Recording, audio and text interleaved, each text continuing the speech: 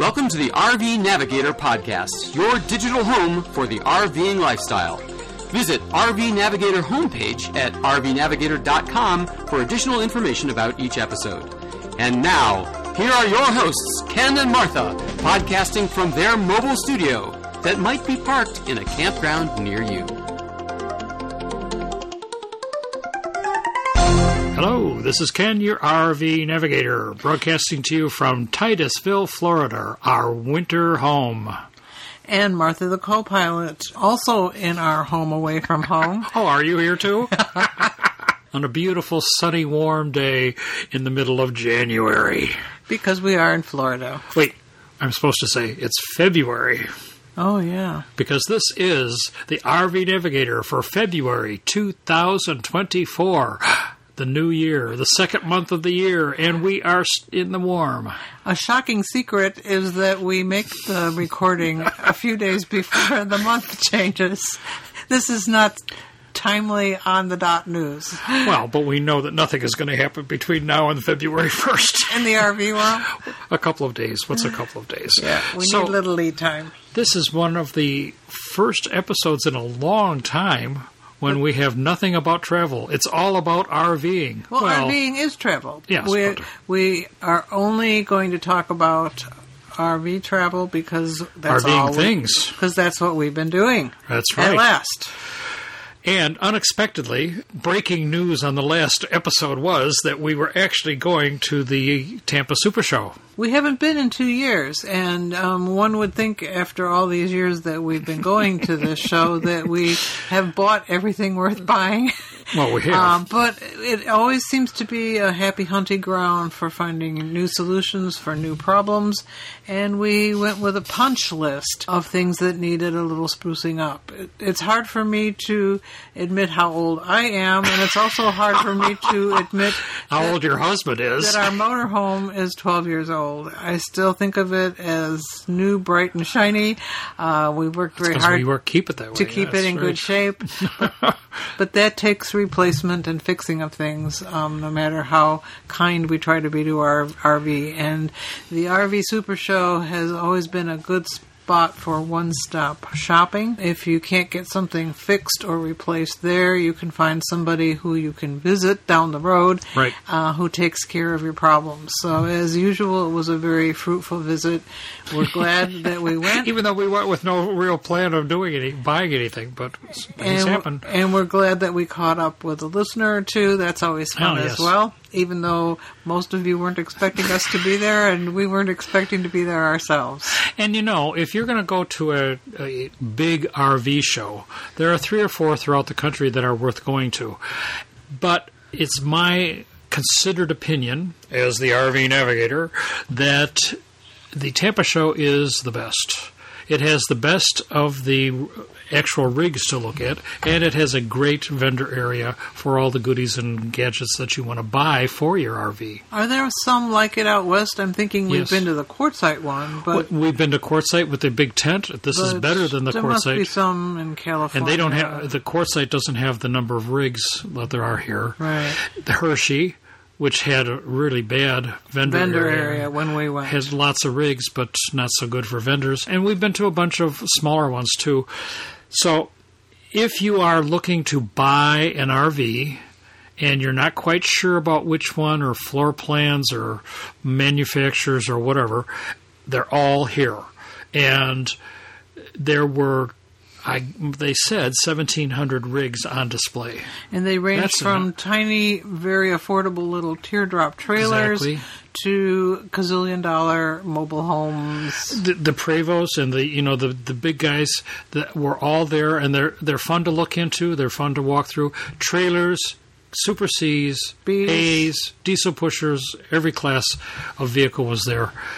The show runs for 5 days. We stayed for 4 and walked our legs off. Yes.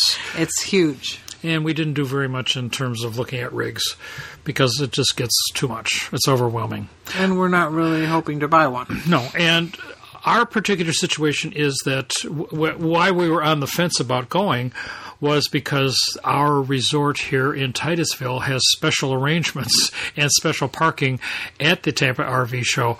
And this year they cut the usual number of rigs that we have as 40 down to 19. So there was a long waiting list of people waiting to go from our community to the Tampa Show. That's about a 2.5-hour drive from here. And so we were very unclear, but the waiting list cleared out, and the show gave us some extra spots for parking, and so we were able to go and plug into the electricity, and we had our usual good location for visiting the show. And when we were still on the ropes, didn't you try to just sign up to boondock there, which people also do, and it was already all sold out? Well, not even boondocking, but on the Generator Electric, which they have a fairly large field, which is on grass, but they mark it off with paint and so that everybody has a site. And I went on, because I was going to do that instead of, if we couldn't get into the parking lot with the rest of our neighbors, that I would do that. But I went on the web immediately when it was available, and I still couldn't get on, which, in all honesty, turned out to be a good thing.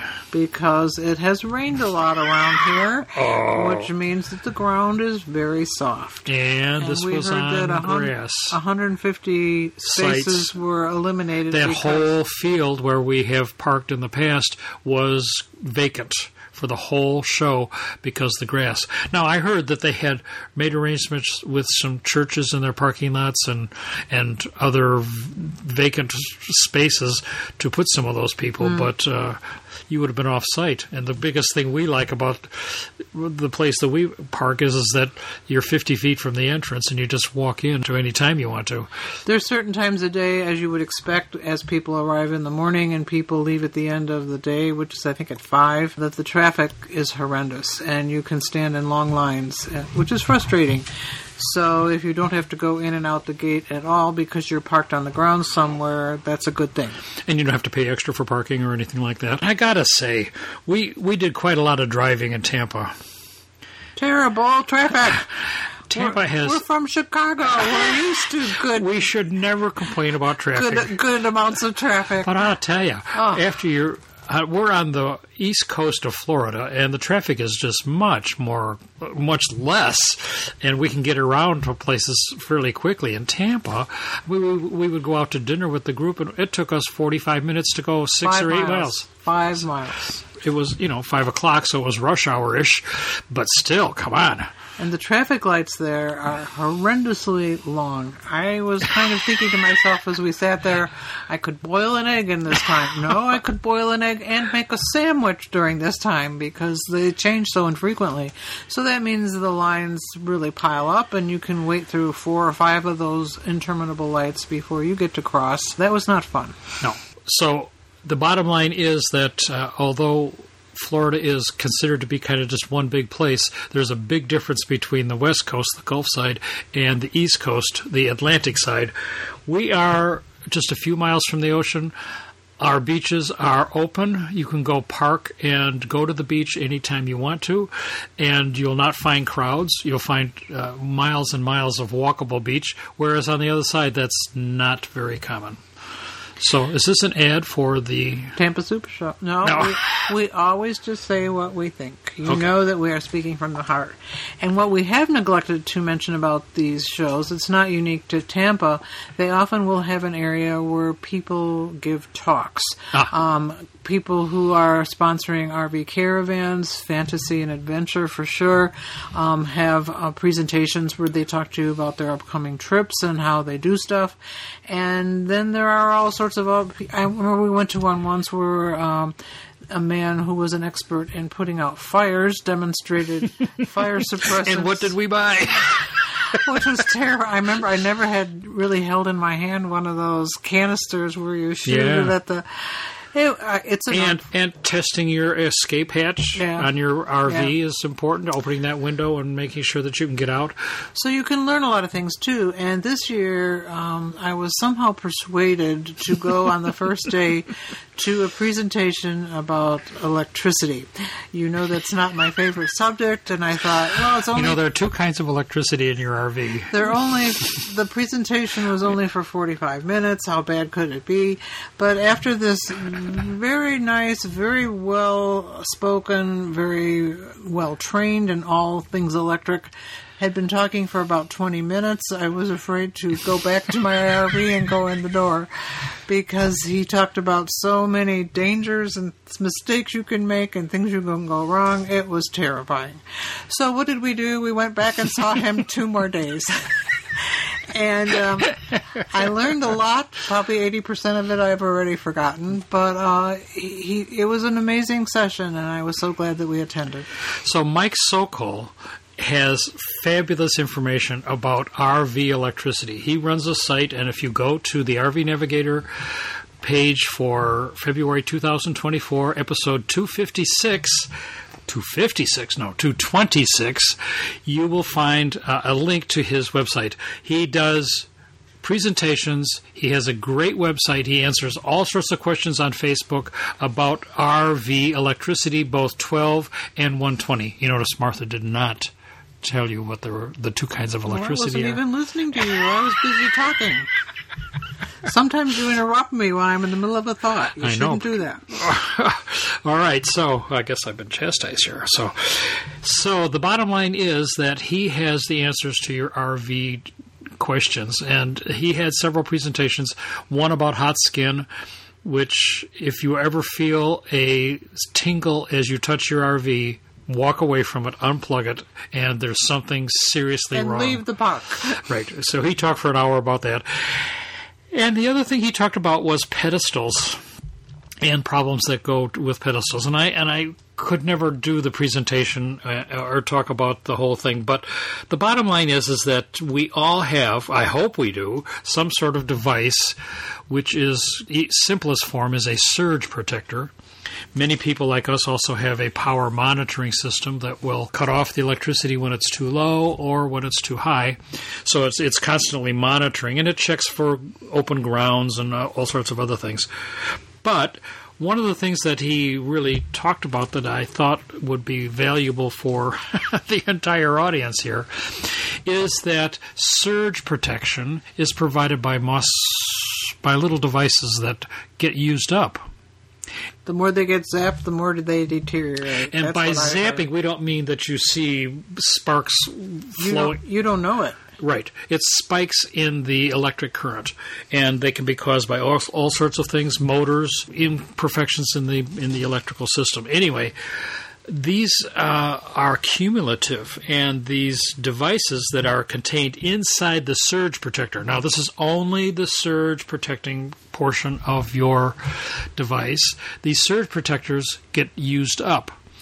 And as I found when I bought a surge guard, they actually have a little light that lights up when the devices are worn out. Now, what's interesting for us is that our electricity monitoring system is hardwired, built into the coach. So I have no little lights to tell me. But since our rig is as old as I just said it is, probably the surge protection is no longer there. It still monitors the power as we know regularly, but because we have a meter which tells us about that, but we don't know if the surge protection, apparently there's no real way to test it. So his recommendation was that you buy a portable one that plugs in at the pedestal, and a new one, and then it has these little lights on it which tell you whether the surge protection is still there. So you might want to consider that. This is the inexpensive part of the circuit. Full electric monitoring system will cost you $350, $400, whereas this thing costs you $70.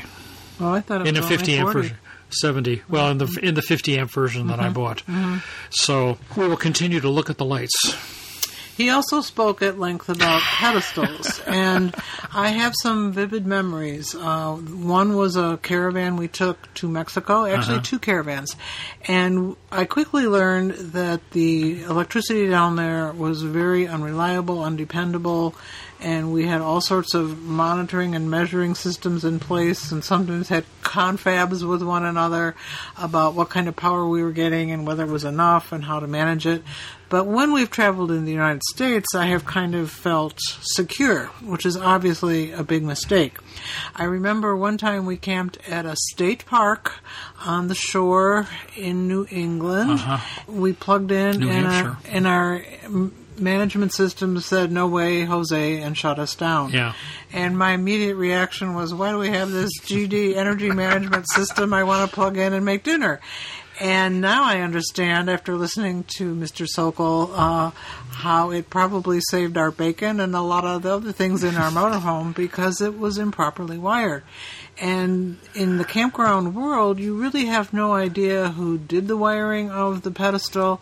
You have no idea if they were people who knew about RV electricity as opposed to home electricity. Which is very different. And this is a disconcerting concept to consider.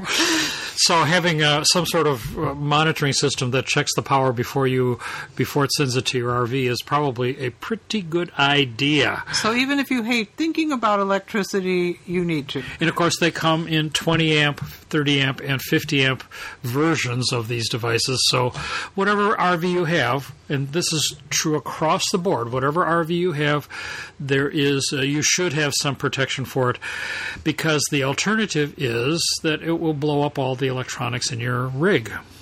That's just pure and simple. Or you'll get a significant shock and you'll be dead.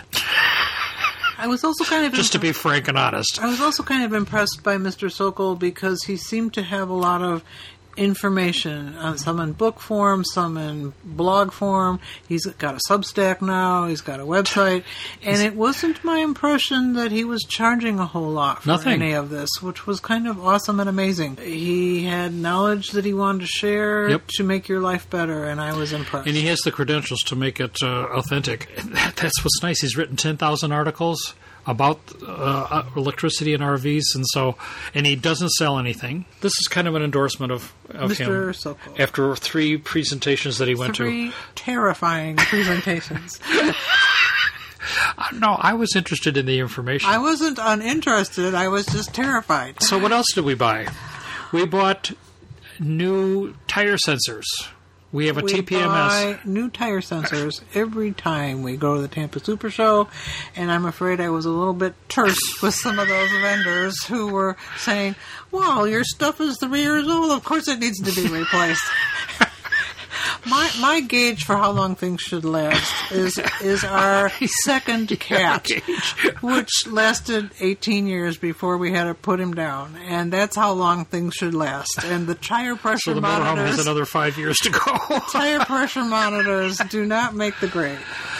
Well, I was kind of surprised. We have a TST tire pressure monitoring system, and I got to say, it sporadically works, and I'm always losing a sensor, electronically losing a sensor. Contact. So they had a new display that was just out on the market, and so I said, okay, a new display means that it'll be much more robust. It will pick up all the monitor sensors.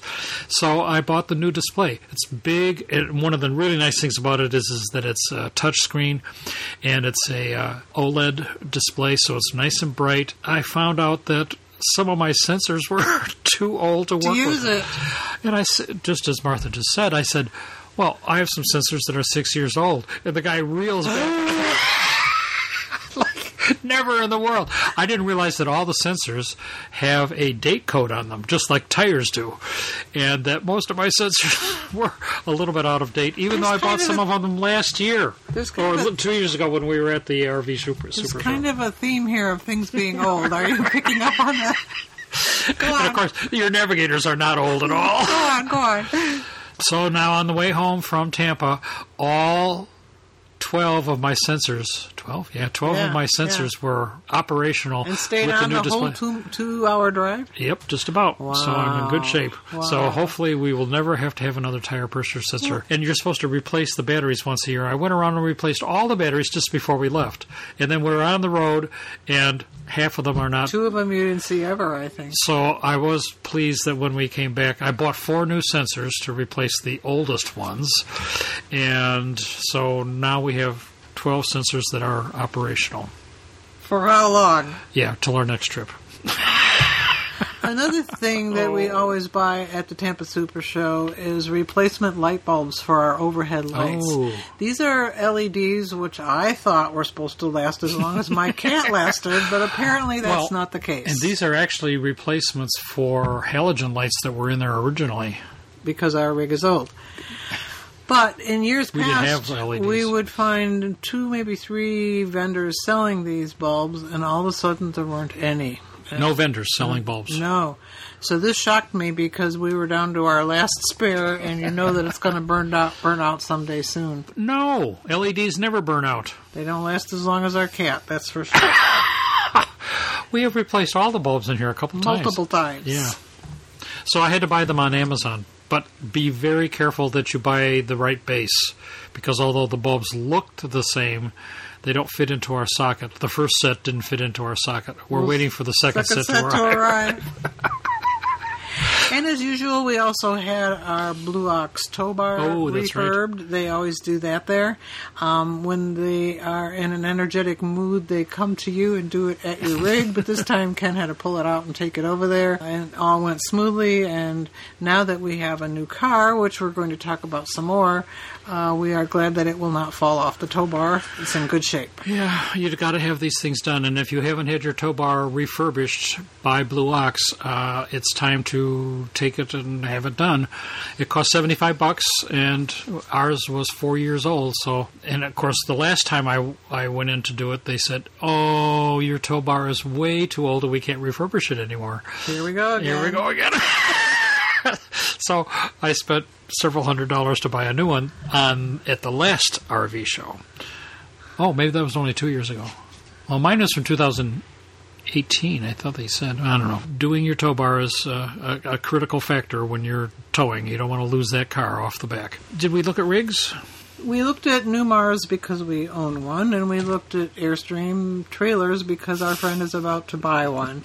And that's about it. Well, we went to the La-Di-Da ones. Oh, yeah. Where they make you take off your shoes and walk in your socks because you don't want to mar their pristine beauty. Yeah, their floor plans aren't that attractive to me. No. Their quality, I guess, is. But so we also looked at some of the new things that the RVs have, and one of the things was places to put your bikes. It seems like every manufacturer was finding a spot to put your bike, whether it be electric or regular. And we found one that actually had a slide that had a. Let's see. It was a rear slide, but it had the part that's on the end that it opened up, so it kind of became a bike garage. It had some sort of mechanism for rolling your bikes up into the back of the slide, and then you could close the slide in the back, and it would encompass the bikes so that they would stay keep it safe and out of the elements. Yeah, and so that was a nice idea. It. And several that we saw had rolling compartments for bikes underneath or someplace. So I think that was one of the trends that we saw. The other trend that was shocking to me was that there were no advertised vehicles under $100,000. Yeah, ka-ching, ka-ching. You know, you walk up and down the aisles of the show and just see on the low price models they have big signs that say the price. And in past years you'd see ones for $85,000, $90,000, and this year there was not one, even the Bs, and Bs are small, nothing under $100,000. So if you're looking to buy a new RV, don't buy a used one. Bring your wallet. That's for sure. See what's new and try to find one that's lightly used. And we also looked at caravans, and it looks like we're going to be going to Alaska again, something I've wanted to do. We shopped around and looked at Alaska caravans. The main reason I have agreed to go is that 2 couples who are listeners who have become good friends are going as well. That could make a difference to me. Make a big difference. Another vendor we found there that was only handing out business cards because she wasn't making her money from us. She was making her money from people who do all sorts of RV repairs. Inevitably, when something breaks down, you think, how on earth am I going to get this fixed? You might be in a campground and ask around, and there are technicians that travel from place to place, but getting somebody who knows what to do and how to do it is always a challenge. And she was collecting like a yellow pages of all sorts of people that fix stuff in the RV world. She was also encouraging us to add to her collection of sources, like crowdsourcing it. Yes. To give you an idea of people you could call and people who do the various kinds of work associated with the RV world. I thought that was a great idea. The yellow pages for RV fixing is really a nice idea. My RV Source is an online directory that connects RV enthusiasts with RV service providers and product suppliers, also utilized by RV manufacturers, RV service provider networks, and campgrounds to locate reputable services and products in the RV industry. This is a free service to us as users. The people who are listed do pay a small fee, but they are listed in this yellow pages, and it's good throughout the whole country. So you might want to put this, hopefully you don't need it right now, but hopefully you can put this into your bookmarks or your links. It's called myrvresource.com. Of course, there will be a link on the episode 226 webpage. This will provide you with that link when you are in trouble and need to find something. And the final problem that brought me to the Tampa Super Show was the ongoing delaminating of our RV furniture. You have heard us rant and rave about this a few years ago when we had to replace our driving chairs. And we don't rant and rave, do we? For this I do. Oh. And our easy chairs. At that point, we made an appointment with Newmar, our manufacturer. They promised us they were giving us half-price slipcovers for these pieces of furniture. Yes. We had to travel up there and make an appointment and get them installed. They looked fine. But we also have a fold-out couch in our rig, which we never sit on or never use, which was looking great, so we just let it be. And when we came back to the rig this year, we saw that it was suffering a bad sunburn, and it was just peeling. Oh, we were so mad. And I look at it right now, right here, and we're it's still peeling. Mad. And so I thought, I hope we can get into the Super Show. This was before I knew we had a spot, and find somebody who can help us with this. And I saw something on Facebook, post that some other satisfied customer had written about an experience they had with ex-Flexsteel employees who Flexsteel being the manufacturer of the furniture. Worked for Flexsteel until they closed their RV furniture division and purchased all of the blueprints for all the various kinds of furniture that had been made at that time. And the extra parts. And mechanical parts. And we're opening a business to help people like us repair, replace their furniture, and make everything look as good as new. Just out of the clear blue sky, I thought, well, maybe they are coming to the RV Super Show. And not only were they coming, they agreed to come and talk to us on your behalf. So we are going to attach to this show a short interview we did with them, and we are so excited to have found them and looking forward to our visit to their facility in Dubuque, Iowa later on in the spring to get our blankety-blank couch recovered. So whatever manufacturer's furniture you have, well, no matter what RV manufacturer, you probably have Flexsteel furniture inside your rig. And if yours is like ours, it's peeling. And there is nothing you did. There's nothing you can do about it. It just happens because the fabric was cheap. Boy, as we found out. So we're going to take a listen to this interview now, and we will see you on the other side in a few minutes. Well, listeners, we are here at the Tampa RV Super Show, and we are parked in the parking lot, and we have had a problem that we want you to know about. You know, furniture delaminates. Sure, we've come about this before. We have. Because we've dealt with this before. It's like a bad sunburn. As a matter of fact, we've had furniture that we have had replaced because it has started to shed. For big buckaroos. Big buckaroos, right. And here at the show, we found somebody who can help us out. The answer to our prayers. The answer to our prayers. We found a company called Bauer RV Upholstery. Very good. And believe it or not, we have the owner and the customer service representative here, and they agreed to talk to us about delaminating furniture. And what you can do to make it not happen to you and replace it. But one of the cool things about this whole story is how she started it off. So give us a brief... A history of your company. So I am Lisa Bauer. I am the owner of Bauer RV Upholstery, and we are in Dubuque, Iowa. Oh, yes, that's right along the mighty Mississippi. I worked at Flexsteel Industries in Dubuque for 21 years. They decided during COVID to exit the RV business, and I started my own business at that point, July of 2020. So I have Flexsteel replacement parts and got all the patterns for all the Flexsteel seating, sofas, chairs, driver, passenger recliners. Chairs, and can make replacement covers for the purpose of recovery, not just a slip cover. So to totally recover your furniture. We use ultra leather, which is the highest quality product out there, and it will not peel or flake. It has a 5-year warranty from Ultra Fabrics, and then we ourselves offer a 1-year warranty on the sewing. But we can recover your furniture at our facility, or we can ship out the covers all over the United States, and then you find somebody locally to do it. So for the past 5 years, we've been really blaming Flexsteel. Yes. We've been really hard on Flexsteel because they make our furniture, and they should stand behind it. Correct. But the OEM, the manufacturer of the furniture, because they chose that fabric for Flexsteel to use. We just used what they told us to use. So, and it was just an inexpensive vinyl product. So even though we have an expensive, what I consider to be a fairly expensive coach, I mean, it's not bottom of the line. By no so means. They put on cheap fabric. It's all a price point, and it's all about keeping the price down, but yet looking good and feeling good. You know, they brought it in, they said it was soft, just very much like ultra leather.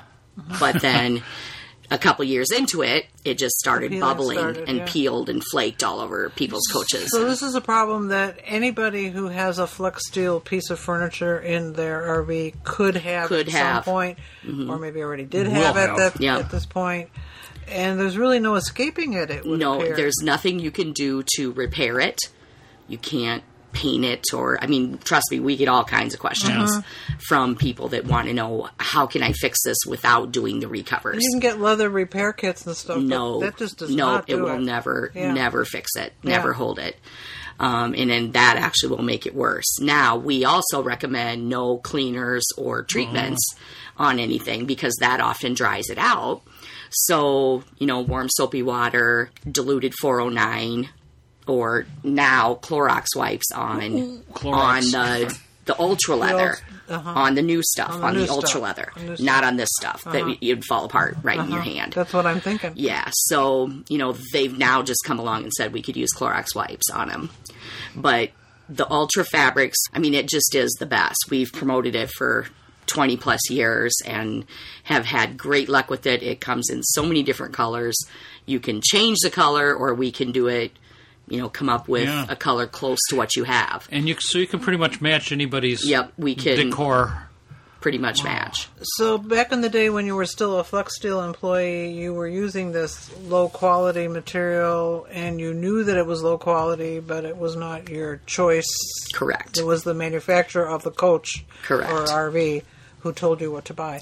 And broadly speaking, the price differential between the cheap stuff and what the quality stuff you're using now is 3 or 4 times the cost in that vicinity. Do I have probably about that? Yeah. And so that's why the manufacturers cheaped out. That's how I see it. I mean, it's just, like I say, it's all a price point. It's all about keeping the costs down. As we mentioned, we've had our captain's chairs, the driving chair and the passenger chair, as well as 2 other recliners replaced earlier. We had that done at Newmar, and we said, the sofa, we just never used the sofa. And it looked fine. And it looked fine at that time. But now we find out that it is just self-destructing. It has a bad sunburn. And it looks pretty bad, Horrible. frankly. And we find out that the replacement furniture that was put in is made from the same fabric. Devastating. And it's starting to peel. So, well, it's really good to find somebody who can help people out of this situation. And this is not just a Newmar problem. Correct. So All the manufacturers. Everybody who uses Flexsteel. Everybody that Did has- anybody put good quality stuff? You wouldn't know, probably, because you wouldn't hear from them. And they didn't. I mean, we knew no one used ultra fabrics or ultra leather out of the gate. So this was an industry standard. Correct. So we're talking about Fleetwood, Thor, Yep. Oh, And wow. honestly, this was... Jayco, Winnebago. Jayco, and it's Tiffin. primarily motorhomes?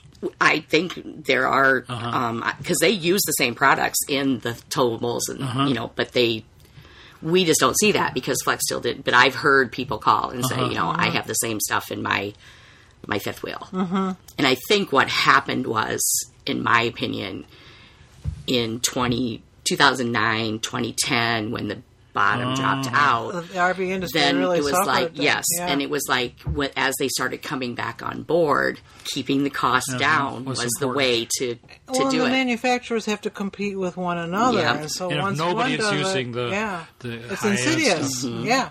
Yeah. But I guess in everybody's defense, nobody knew when this this all would happen. started that it was going to peel. At the very beginning, Yeah. no one knew that it But was going to how peel. long have they been? As But far as they're I can tell, they're still using it. yeah. I mean, they still use it to Our replace ours. replacement slipcovers, yeah. They're calling it an upgraded fabric. The fabric manufacturers put some thought into it and did, rethink the construction of it. And Oh, they it's did? Supposed to be, some of it is Supposed become to a be, plus now. yeah. So it's We'll see. So it's in between pricing. It may live But as long. It may it's- live as long as we do. Let's hope for that. It still does. So you have a installation facility. Correct. Tell us about that. So in Dubuque, Iowa, we have In the middle of the country. yes, we are kind of in the Midwest. Yeah. But why are you in Florida now? Oh, Show is. No, it's because it's warm. it's warm. It's mighty cold in Iowa, so this is a great experience for us, but we will be going back in a couple of days. But we are set up at our facility to handle 4 coaches plugged into 50 amp plugs.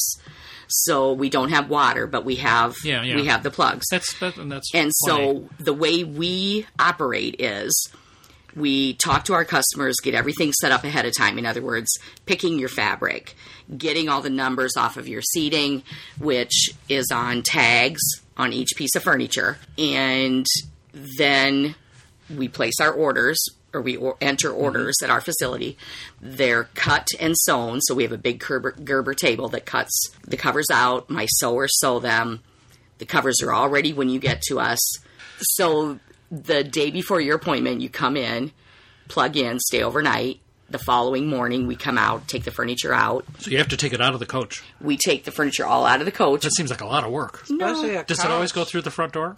Oh, yeah. Yep. There's- You know. The couch comes apart in pieces. Sounds- The bucket seats come out. I mean, sideways. Yep, we have. My guys know You all about it. Yep. You know. And so then the pieces are recovered by our guys in the in the shop. Then they're installed back in the coach, and normally 1 to 2 days at the most. And then you're done. It just depends how many pieces you have to recover. Sure. How much work there If is it's to do. 2 bucket seats, we'll probably be done with you in about 5 hours. And how much lead time do you need?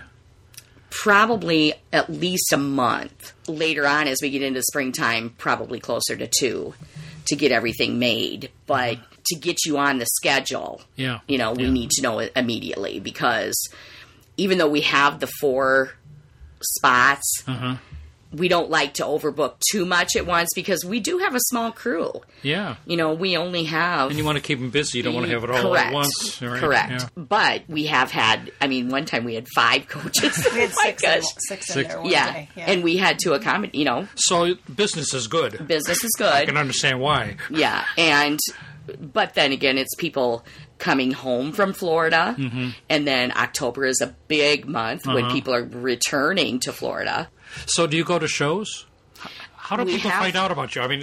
We found out kind of by accident off of Facebook. It's honestly the Facebook, IRV2. Yeah. It's honestly just people, our journey in miles with Mark and Sue Chandler. We really don't do much any advertising. It's all just word of mouth. Yeah. It's a huge problem. Do you go to shows? I have been to a couple of rallies, Newmar rallies. Where you actually work? We took our don't trailer. Have to come to you then. Correct. We took our trailer to a couple of rallies with covers already made up ahead of time. Oh, okay. Got to the rallies, made appointments for everybody, and took their pieces out of the coach, brought it back to our trailer, recovered the furniture, and then reinstalled them. But basically, we would have to come to you. Well, that's okay. Either that or, that's like I say... That's not uncommon. We're having our window done. We have to go to them. We go to have something fixed at Newmar. It's just easier to do it where your stuff is. And obviously, we're the professionals. Right. Yeah. So, the install, the seats are going to look like they... did when they were new. And exactly, and the thing of it is you just don't know what you're going to get at just a local upholstery shop, and not trying to bash anybody's local upholstery shop. Yeah. Because upholstery, sewing, all of those types of things are a lost art that just doesn't happen much anymore. So we have the best crew ever. Just great people. And you said you might have sewn the covers that were on our original We coach. did. We probably sewed... Flexsteel definitely did, and you personally may have actually Bauer RV probably sewed the replacement covers that are on these chairs. Wow. So it's kind of a small world. When the customer comes to our shop, we can also look at the foam, the existing seat foam. The bottom is that foam. a problem? It has Yes. been on some, and especially if you go to the... you upgrade to the Ultra Fabric products, that's a little stretchier than your vinyl, and so you can typically see a little bit of wear in the foam. So that's a good time when the covers are off. To talk about that too. Yeah. So maybe I should ask what other services you offer. The hardware? we have parts, replacement switches, cables, bearing rings, electric motors, and we have footrest motors, footrest parts. And you got all these from Flexsteel? Correct. Wow. And a lot of your crew worked with you at Flexsteel. All of the crew, except actually 2 people didn't, but all of the rest of my crew was Flexsteel employees. So what happened to Flexsteel? They pooped out. Yeah, they just decided to use a technical term. I believe it was just new management came in and decided they didn't like it. They didn't want to stay in the... They're in business still. Correct. But they're not in the RV business anymore. So so when the RV... I started. With no money in it, I guess. But boy, I can't tell you how glad we are to find you and your company, and your story is fabulous. I mean, what an entrepreneurial story this is. That and I'm thinking about all the other people who you gave gainful employment to, who would have been out on their ear. And honestly, I started in 2020 with 3 people, 1 sewer, 1 cutter, and me. Yeah. And we were cutting everything by hand. I was printing the patterns out on a plotter and cutting them out. Ooh, sounds tedious. Oh my. And then hand cutting the covers. Then they would go to the sewer, who the gals that sew for us have their sewing machines in their house so they can work at their pace. But then we've, every little bit I was able to add a person and a person and a person, and then a little over a year ago I was able to add Colleen, which was huge because we were co-workers. I mean, we work well together. And that was one thing about hiring the Flexsteel employees. They could start with no training, and it was just... Yeah, that's critical. Yeah, so it's just been super fun. Yeah. I mean, we just have a good time, and... I give them a hard time that I'm the best boss ever, but... She's not lying. I think they know that. So okay, so the bottom line is that if you have in your coach, either fifth wheel or motor coach, if you have peeling fabric on furniture, there is somebody who can help you out.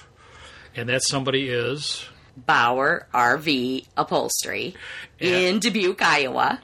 And you have a website? Lisa and Colleen. Yes. I found them on the web. Okay. Yep. So it's Bauer RV Upholstery. As all RV Navigator listeners know, we put all these links on our website for you to reference.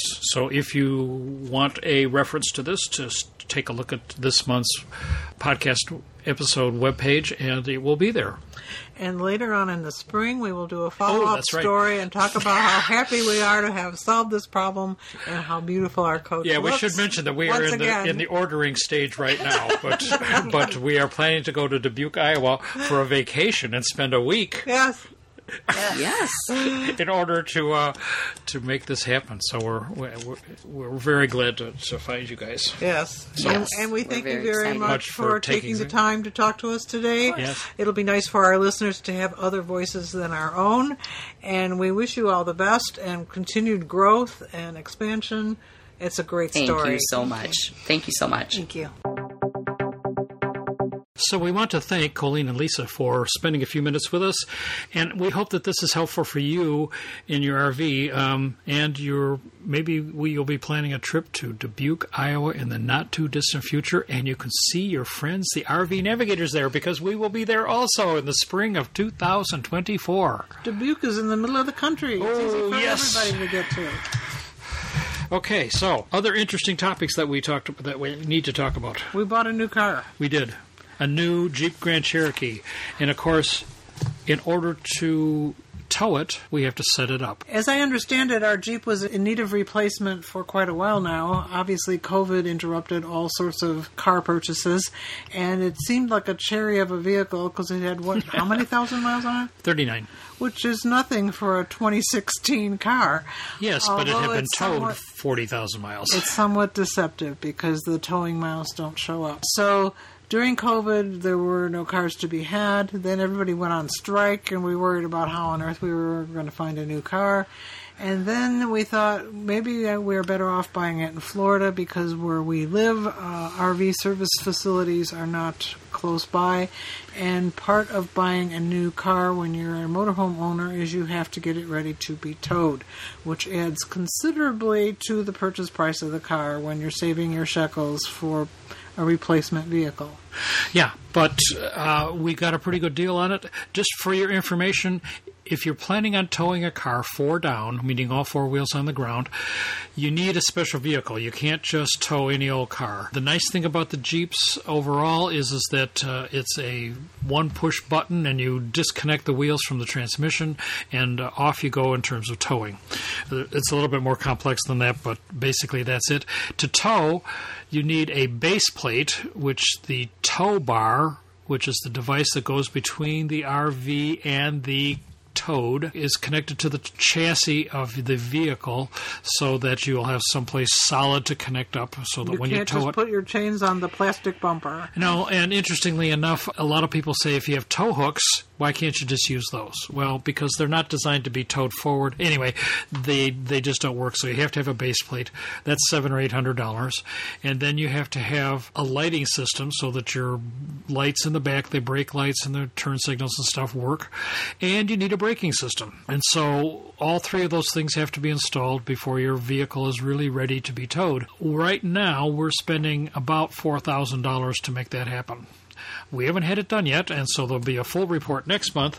But at the beginning of February, we're having the work done. We have an appointment now. They've ordered the base plate. And $4,000 for the complete package is a reasonable amount these days. I think we paid more than that last time with our 2016. And we had to go to several places to have the different things done. Here we're having it done all in one location, so... As we've told you before, whenever we have had problems, we have been so glad when those problems happened here at the Great Outdoors, where we are literally located 2 blocks from a repair facility. And They are going to do the install for us, and we met 2 other residents of this park who have preceded us with this operation. And, on a Jeep Grand Cherokee. And if there were things they didn't know how to do at that point, since all of this is quite new, they probably know how to do them now, and we will profit from their experience. One thing that's quite disconcerting to me that I hope I remember to talk about after we have more experience under our belt is that the new Grand Cherokee comes with many safety features, which safety is always a good idea, and there are all sorts of alarms and sensors and this would be like backup alarms so that you don't hit somebody if you back up and forward if you don't. Settings to keep you between the lanes and so that you can't wander. And because the sensors can tell that your car is a few inches away from the bumper, it tends to activate them all. And we still have to learn what all of these safety devices that we are buying the car for, we have to deactivate whenever we're going to tow. Of course, everything that we deactivate, we can reactivate once we are somewhere and we're just plain old driving the car. But this will be, I think, a learning curve, especially for me. For all of us, that's for sure. The new cars have a lot of interesting new gizmos and gadgets that impact on the towing experience. So we will be sharing with you, I'm sure, in great detail exactly what you need. But if you're interested in another story about hooking up your car for 4-down towing, I have an article which you'll see the link to on the RV Navigator episode page for 226, episode 226. And that deals with somebody who was doing this with a Chevy Blazer. My impression is that the Chevy Blazer has to have the negative battery terminal disconnected. Right.